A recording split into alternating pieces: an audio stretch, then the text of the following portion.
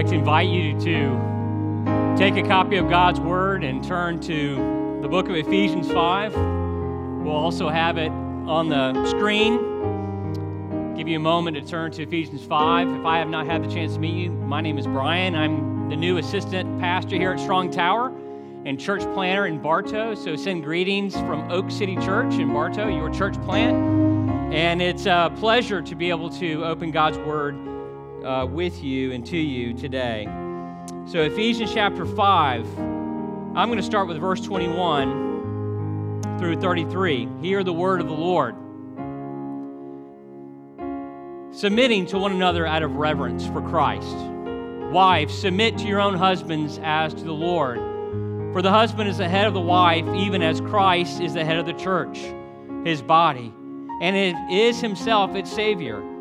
Now as the church submits to Christ, so also wives should submit in everything to their husbands.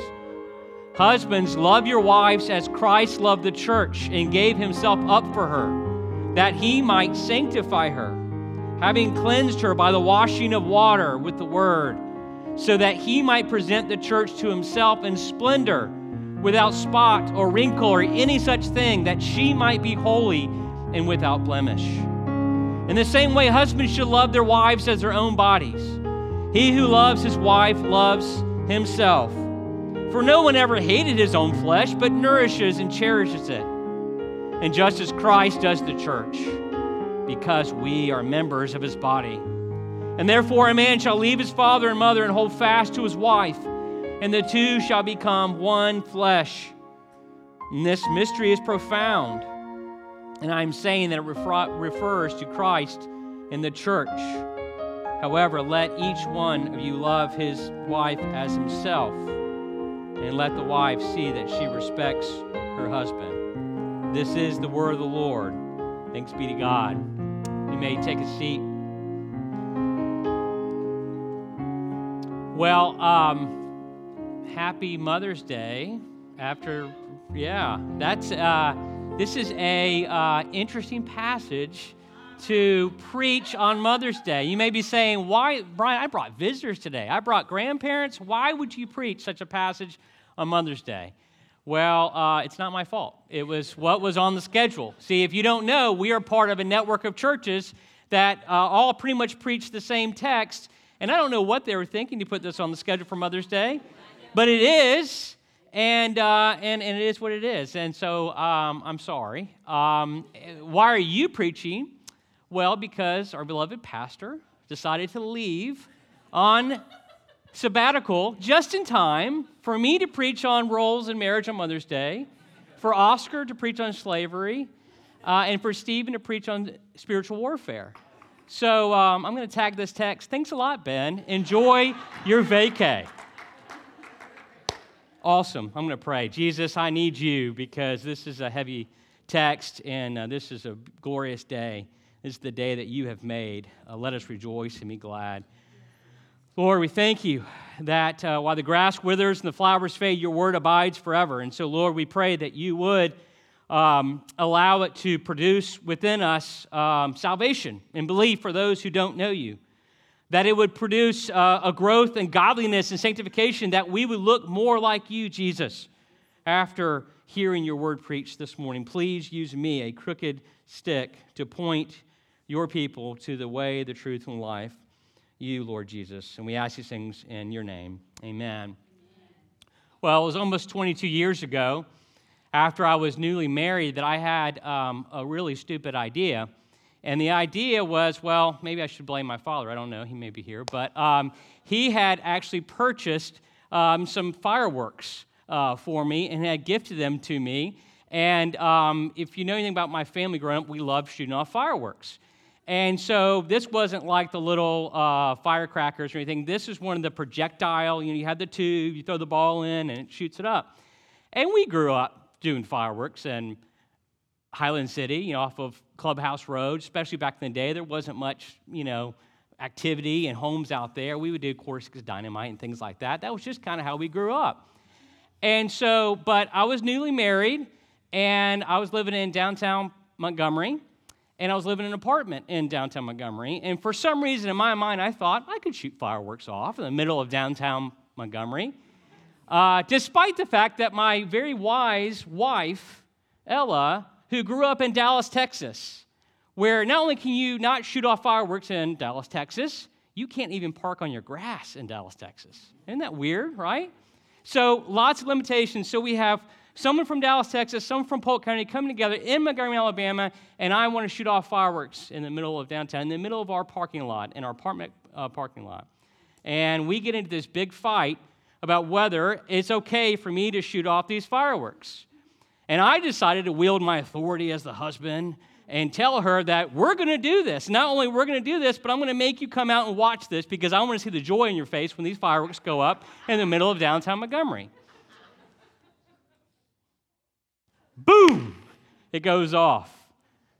A lot bigger than I thought it was going to be. In the middle of downtown Montgomery, every car alarm starts going off. Every dog starts barking. Every neighbor starts coming out. And I look at my wife and I realize she was right. I'm an idiot. And so I grabbed her and we jumped in the car and we took off because I didn't want any kind of evidence that I was the culprit and I was a new youth pastor in Montgomery, Alabama. That was 22 years ago, and so fast forward a little bit. A week later, we're in the middle of counseling, and we're talking, and we're unpacking this whole deal out that I just described. And at one point, the counselor said, well, Ella, do you think Brian made you sin? And she was like, well, yeah. And I'm sitting there thinking, it was fireworks. Come on, you know? And but she was right. That was a very foolish, stupid decision on my part. It was very poor leadership and certainly was allowing her to sin against her conscience. And I wish I could say that that was just this anomaly in our marriage, that was me being 22 years old and things like that. Maybe that hasn't happened, but other things have shown how foolish and how idiotic I can be in my leadership in my marriage. And I bet that it's silly, stupid things like that, and even worse case examples that allow women to read passages like this and say, there's no way I'm going to submit to idiots like Brian. Not going to happen. But what if, because we walk into these passages with so much cultural baggage, we walk into these passages with hurts and abuse is very real. And we question, like, should this really apply to us today? But what if the goal of this passage is to replace our understanding of our already culturally defined roles with a Christ-defined role? I'll say that again. What if the goal of this passage is to replace our understanding of our already culturally defined roles with a Christ-defined role? What if God wants to redefine every aspect of our family life in relation to Jesus rather than what we have grown up with? And that is going to be my task today. And let me just say, there's just no way I'm going to be able to answer every question you have. There's no way I can unpack everything in the short amount of time that we have. Some of you are going to say, well, he did not go far enough. Others are going to say, he went way too far. And maybe I'll be right where I need to be if I'm somewhere between those two criticisms. But I will say this, I'd be happy to talk to you. I may not have the answers, but I'd be happy to talk to you after the service and say, how do you think this practically could apply to this situation and to my marriage? Because I really won't have time to look at a lot of examples. But I do want to jump in. I want us to consider the context. Okay, biblically speaking, we've been going through the book of Ephesians.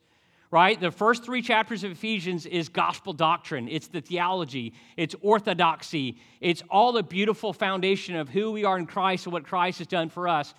Ephesians 4 through 6 is the orthopraxy. It's the right living. It's how does the gospel impact how we live out our life in this world in the kingdom of God. And Ephesians 5, we didn't look at this last week, but Ephesians 5 is all about being imitators of Christ, walking as Christ did.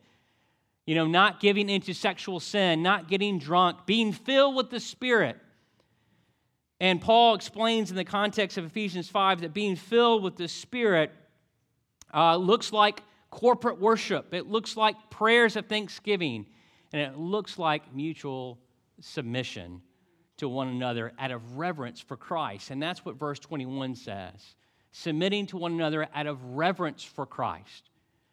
Now, the question would be, how does Paul go from submitting to one another out of reverence for Christ to verse 22 saying, wives, submit to your own husbands? Which is it? What is Paul trying to communicate here? Well, I think one of the things that Paul is trying to show us is what he's been explaining this whole letter, and the very fact that we are one in Jesus Christ. That Ephesians 2 talked about that dividing wall of hostility between Jews and Gentiles, slave and free, has been taken down. That we are one in Jesus Christ. That's the incredible mystery that Paul keeps on talking about, this unity in Christ Jesus. And because we are one in Christ Jesus, he says in Galatians 3:28 that there is neither Jew nor Greek. There's neither slave nor free. There's no male or female, for you are one in Jesus Christ. And as being one in Jesus Christ, we are called to lovingly submit to one another, to humble ourselves, and to serve one another. That's the general truth of Christianity because of the Lord Jesus Christ, what he's done for us. Now, some would say, like the passage in Galatians, there's neither male or female. This would basically just make what Paul says in Ephesians 5:22 moving on obsolete. It's no longer applicable because if there's no male or female, then there's no roles in marriage. But I think it's very important that we understand that there is a difference between the unity of who we are in Jesus Christ, that every single one of us is made in the image of God. Every single one of us has dignity, value, and worth. We are equal in that sense. And as believers, we are equally children of God, whether we're black, white, male, female, slave, free. There is a unity within what the big word that people use is ontology, our very essence and being of who we are. There is a unity. But there's a difference in the roles that we live out in this world or the economy that we have in this world. So image bearers being unified doesn't ignore the economy of God's institution of family. There's a difference between the persons on one hand and the roles on the other. Equality of worth is not identical of role. Okay, so my child has the same dignity, value, and worth as me, but we have different roles, right?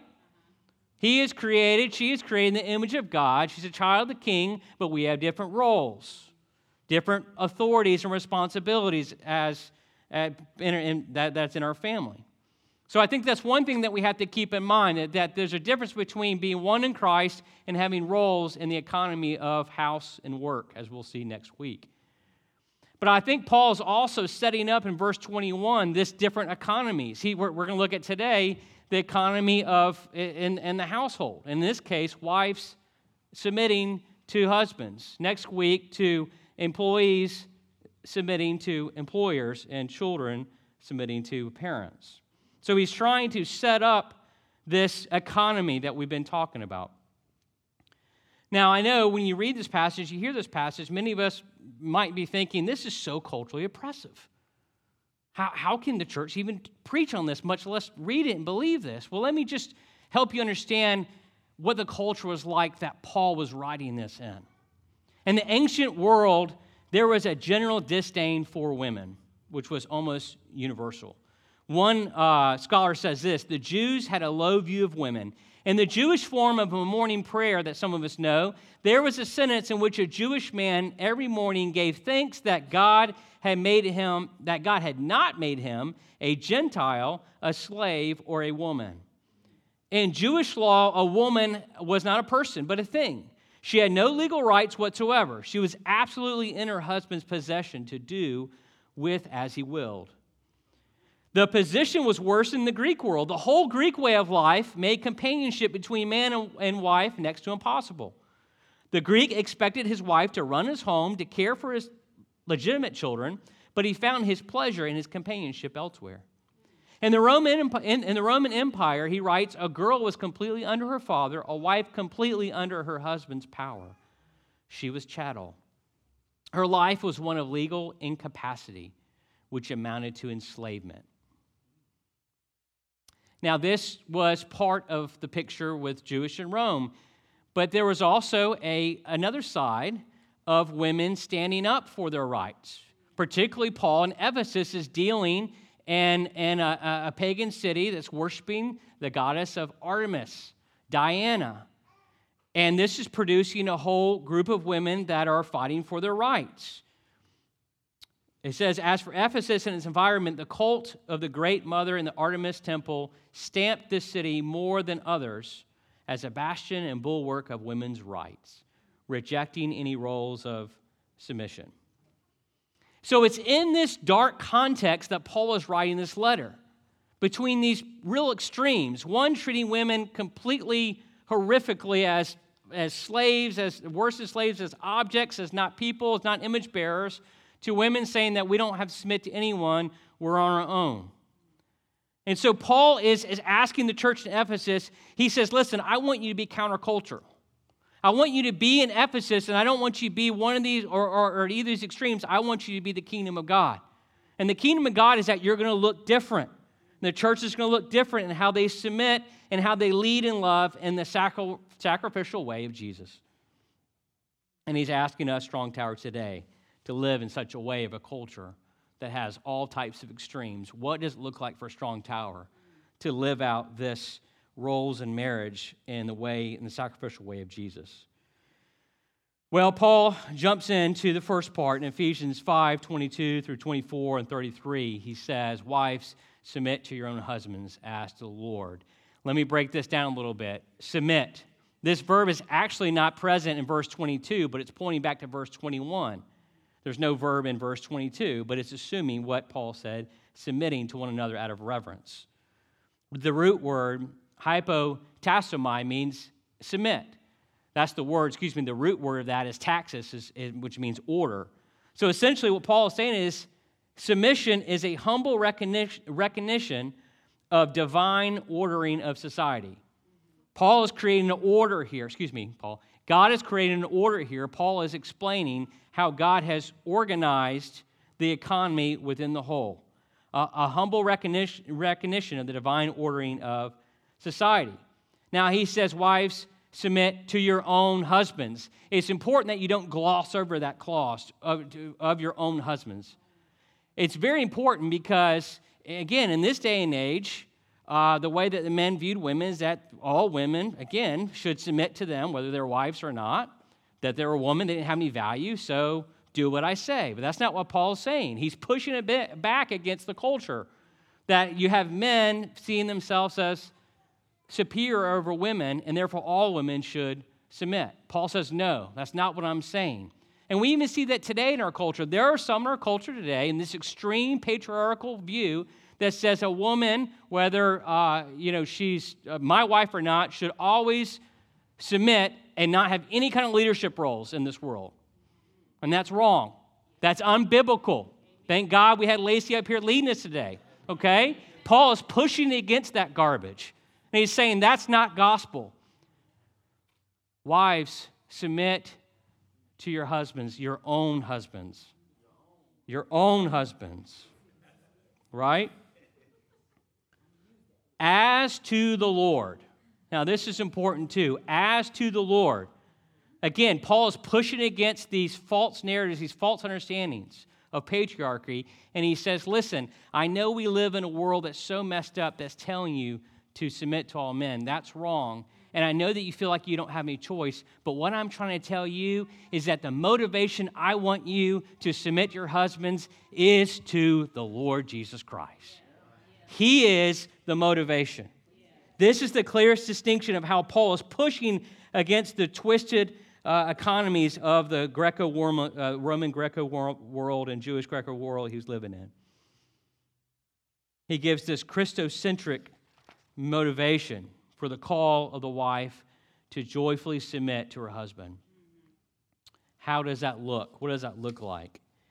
Paul is trying to show that this is God's design, and that, see, God has actually given an authority in her life for her good and protection. And I know it's hard because we've seen so many abuses of this, and so we can't even fathom that submission can be a beautiful thing, but the ideal is that the wife submits under the glorious, beautiful care and protection and leadership of her husband.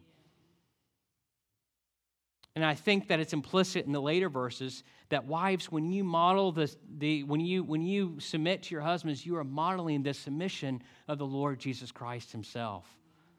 Right? This is at the heart of the gospel, that Jesus himself submitted to the Father.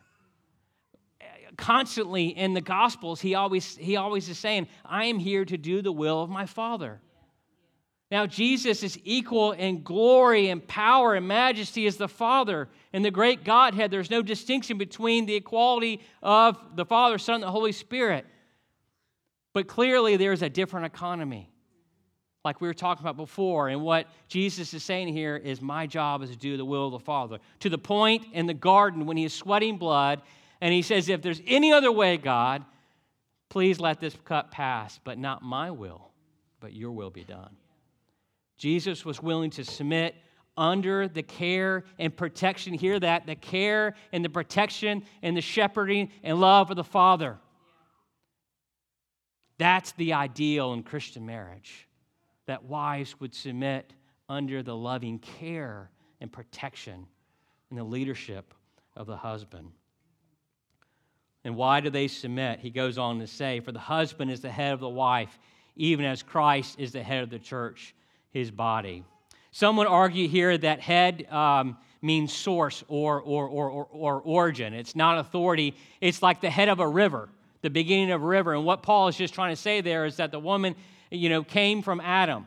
And so he is the source for life. But scholars have looking at 2,336 usage of this word head, and none of them refer to that idea of origin and source. And I think the context here, talking about the leadership of Jesus, that he is the head of the church, is that Paul is talking about this responsibility that husbands have over their wives to protect and care for them. Some would say this is just cultural. This is just something we can throw out of the letter of Ephesians. But 1 Corinthians 11, a parallel passage, would say that this is rooted in creation itself, and that Adam was made first and Eve came from him.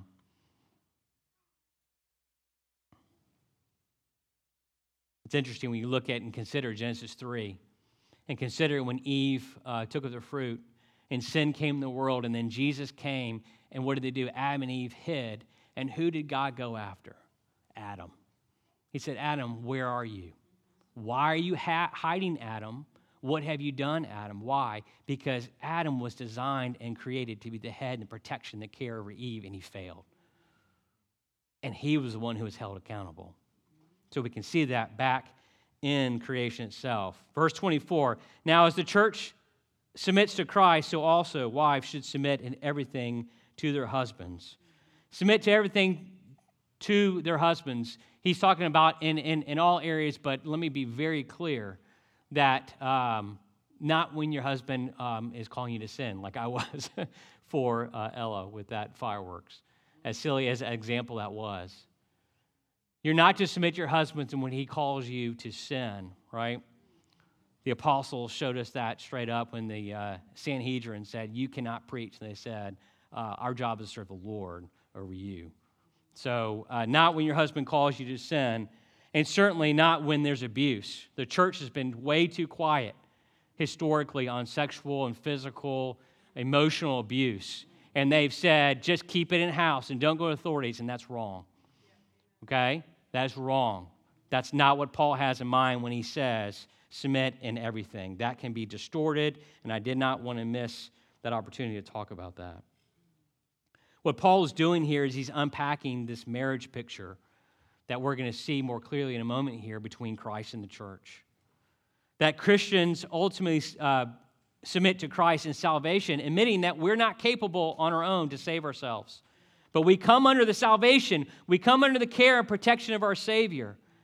And wives, while your husband is not your Savior and your husband is not your Redeemer, he is a gift of God to protect and nurture you, providing a context where you would desire to come under his care. I'll say that again. While your husband is not your Savior and Redeemer, he is a gift of God to protect and nurture you by providing a context where you would desire to come under his care. Okay? See, you serve Christ by coming under the protection care of your husband that God has placed over you, wives. So wives, maybe you could ask these questions. How can I visibly demonstrate respect? He'll later on say the wives to respect the husband. And the actual word there is fear, and that's confusing because you don't want to fear your husband, but the idea is to have a reverence for the authority that God has put on the husband over you, that you have a reverence for God. You see, that's what the Apostle Paul says in 1 Corinthians 11:3. This is very important. 1 Corinthians 11:3. But I want you to understand that the head of every man is Christ. I want you to understand the head of every man is Christ. The head of the wife is her husband, and the head of Christ is God. Do you see the economy? You're reverencing the very authority and the role that Christ has given your husband to watch and care over you and protect you. Even though there have been many, many abuses, that is the Christian ideal. How will I communicate by words, attitudes, and actions that I support him? Well, he goes on for husbands. Ephesians 5:25 through 33. Interesting enough, there's 4 verses that talk about wives. There's 9 verses that talk about husbands. So I guess maybe this is good to preach this on Mother's Day. Because really, it's a call about husbands loving their wives. Now, listen, we love ourselves. We do. We love ourselves. Right? I don't know if that makes us narcissistic or not. I don't know. But we love ourselves. And I'll prove how much you love yourselves and how much I love yourselves. I won't, but a USA Today poll will in 2016 tells us how much we love ourselves. Let me just tell you, how much do you spend time primping yourself in front of the mirror? If you're a teenage girl, 7.7 hours a week. Okay? If you're an adult woman, 6.4 hours a week. That's 55 minutes every day, 335 hours a year, 2 weeks a year, and 5 months every decade. You are primping yourself because you love yourself, and I love myself, right? That's reality. Adult men, you're not off the hook. 4.5 hours a week. Teenage boys, 4 hours a week. Okay? How much time do you spend thinking about yourselves? Adult women worry about their appearance, 67% at least once a week or more. Men aren't far behind either, with 53% regularly worrying about their appearance. 77% of adult women and 80% of teen girls complained about their appearance to someone at least once in the past month. Appearance worries hits moms doubly hard. Happy Mother's Day. 73% of moms regularly worry about their appearance, compared to 65% of women without children. 41% adult women say that selfies and other flattering online photos make them feel more confident. But 46% say overall, and that seems really low, overall social media makes me feel more self-conscious about my appearance. Now, when Jesus says, love your neighbor as yourself, he knows this and more, that we love ourselves. We nurture ourselves. We cherish ourselves. We care about ourselves. And then Paul says, oh yeah, husbands, love your wives like you love yourselves. Ouch. Yeah, big failure on Brian right here. Because I love myself, and I don't always love my wife like I love myself. I cherish and nurture myself, but I don't cherish or nurture my wife like I love myself. That's what Paul is saying here. Okay? Now, we'll say this is a lesser motivation of the two that he gives us, but is a legit motivation. He says, in the same way, husbands should love their wives as their own bodies. He who loves his wife loves himself, for no one ever hated his own flesh, but nourishes it and cherishes it, just as Christ does the church.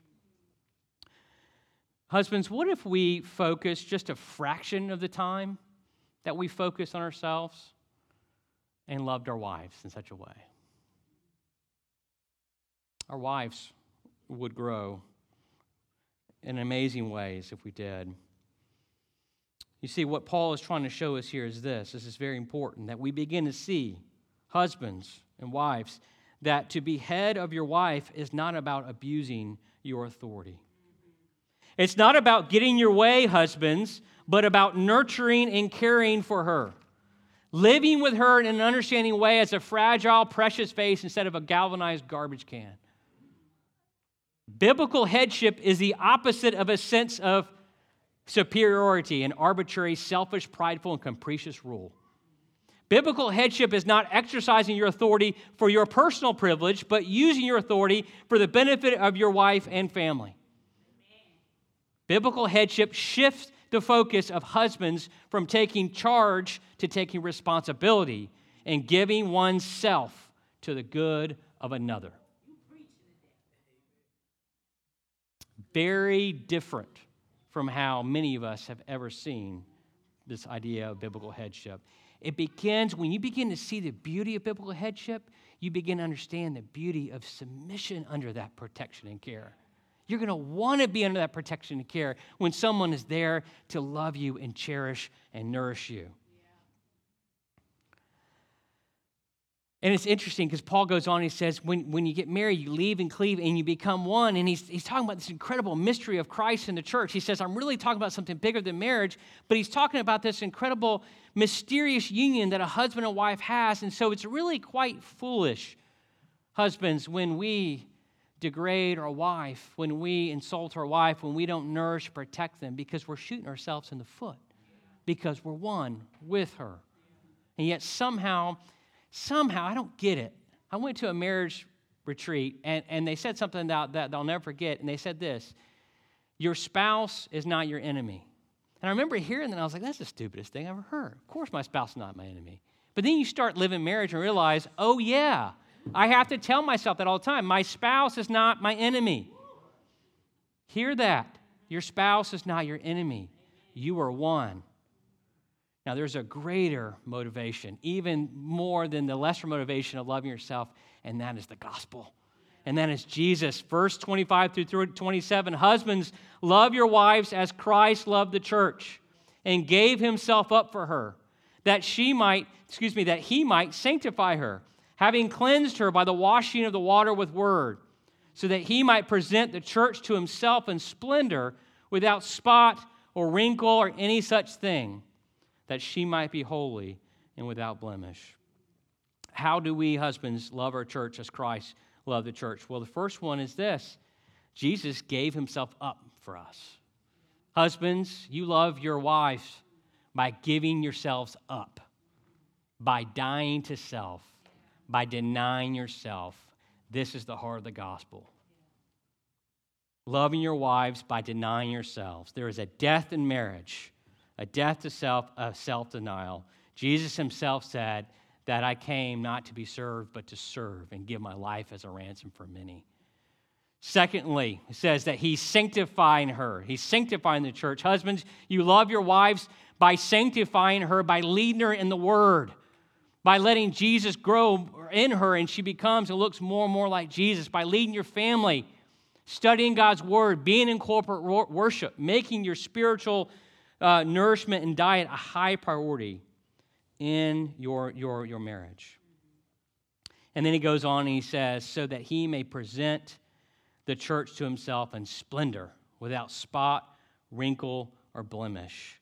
That ultimately, husbands, you are loving and leading your wives that they may become more and more beautiful, externally and internally in Jesus.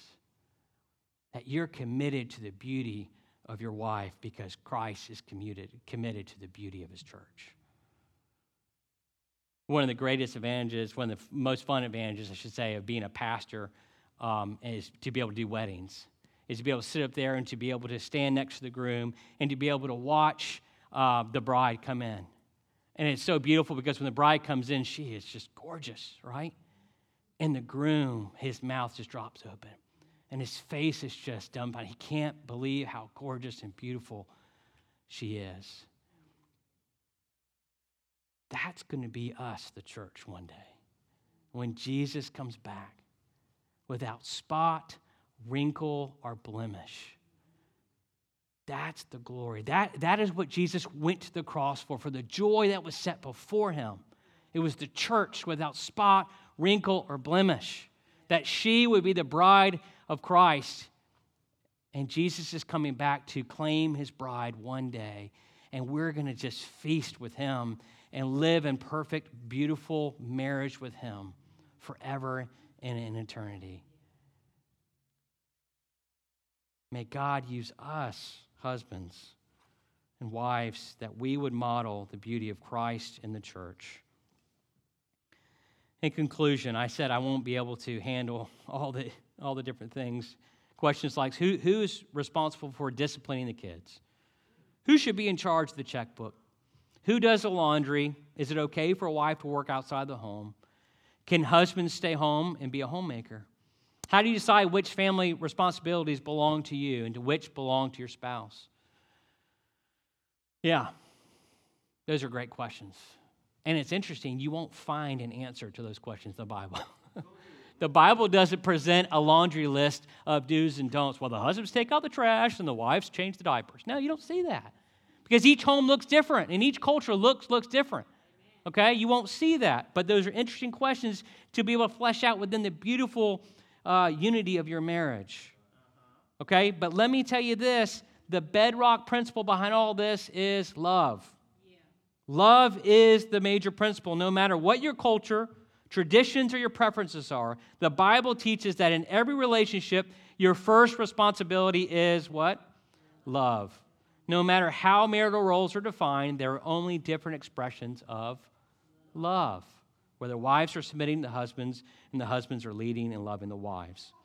Often when we discuss marital roles, we never ask the most important questions. For example, am I expressing love to my spouse through this role?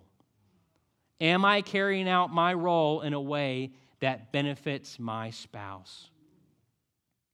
God calls husbands and wives to act in love for the benefit of the other. Now, not only is Christ's sacrifice in the gospel the model for a biblical marriage, but it is the strength and the power for a biblical marriage. Because if you're like me, this text just leveled me. And you probably feel like there is no way I can do this. And you're right. You can't by yourselves. Okay? Jesus came for you because you don't have the ability and the power. But Jesus is also giving you his Spirit. So if you're a Christian, you do have Holy Spirit power. And by God's grace and the Holy Spirit, you are becoming more and more like him, and he's empowering you. So it's only by the grace and the power of God that we can move towards a biblical marriage. The gospel is our great model and our great motivation and our great power. Amen, amen. Let's pray.